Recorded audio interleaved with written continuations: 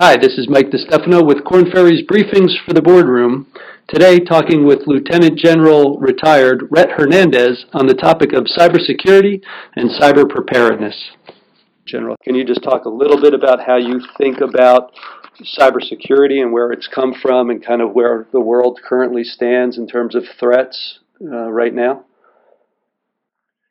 So from where I think we are with respect to cybersecurity, or really national security, in terms of a country preparedness, we've come a long way. But the challenge really is we've got even a longer way to go. I mean, this is an enduring problem. It's not going away. And many people often say to me, why don't we just go back to where we were? And the answer is you can't go back.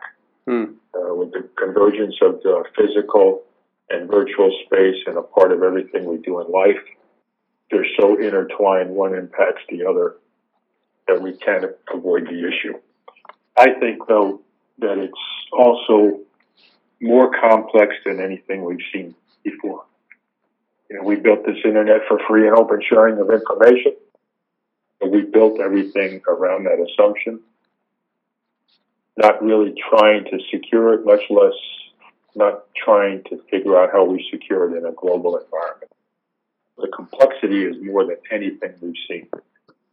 The second, because it's such an asymmetric threat, in my view, and the threats are growing so fast, whether they are sophisticated or in many cases don't have to be that sophisticated if we're not very good.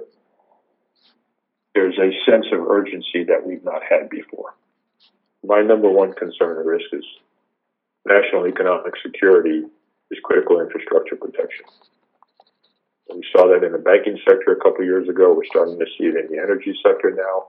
You recognize very well that if you take the power away, you lose a lot of other functions.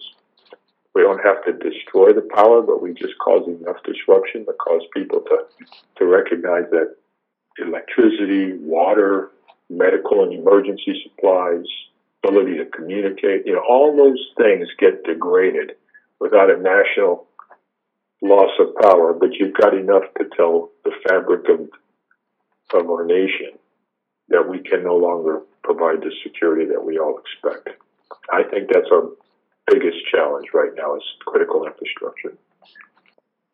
The only other one I'd highlight that I think is more unknowns than knowns is a continued, as I look at it, a continued growth of not network security, because we talk about networks all the time, but really system and platform security. A huge area, and particularly as we bring on the Internet of Things that will continue to grow, it includes every system, whether you talk about aircraft, whether you talk about ships, whether you talk about any type of transportation.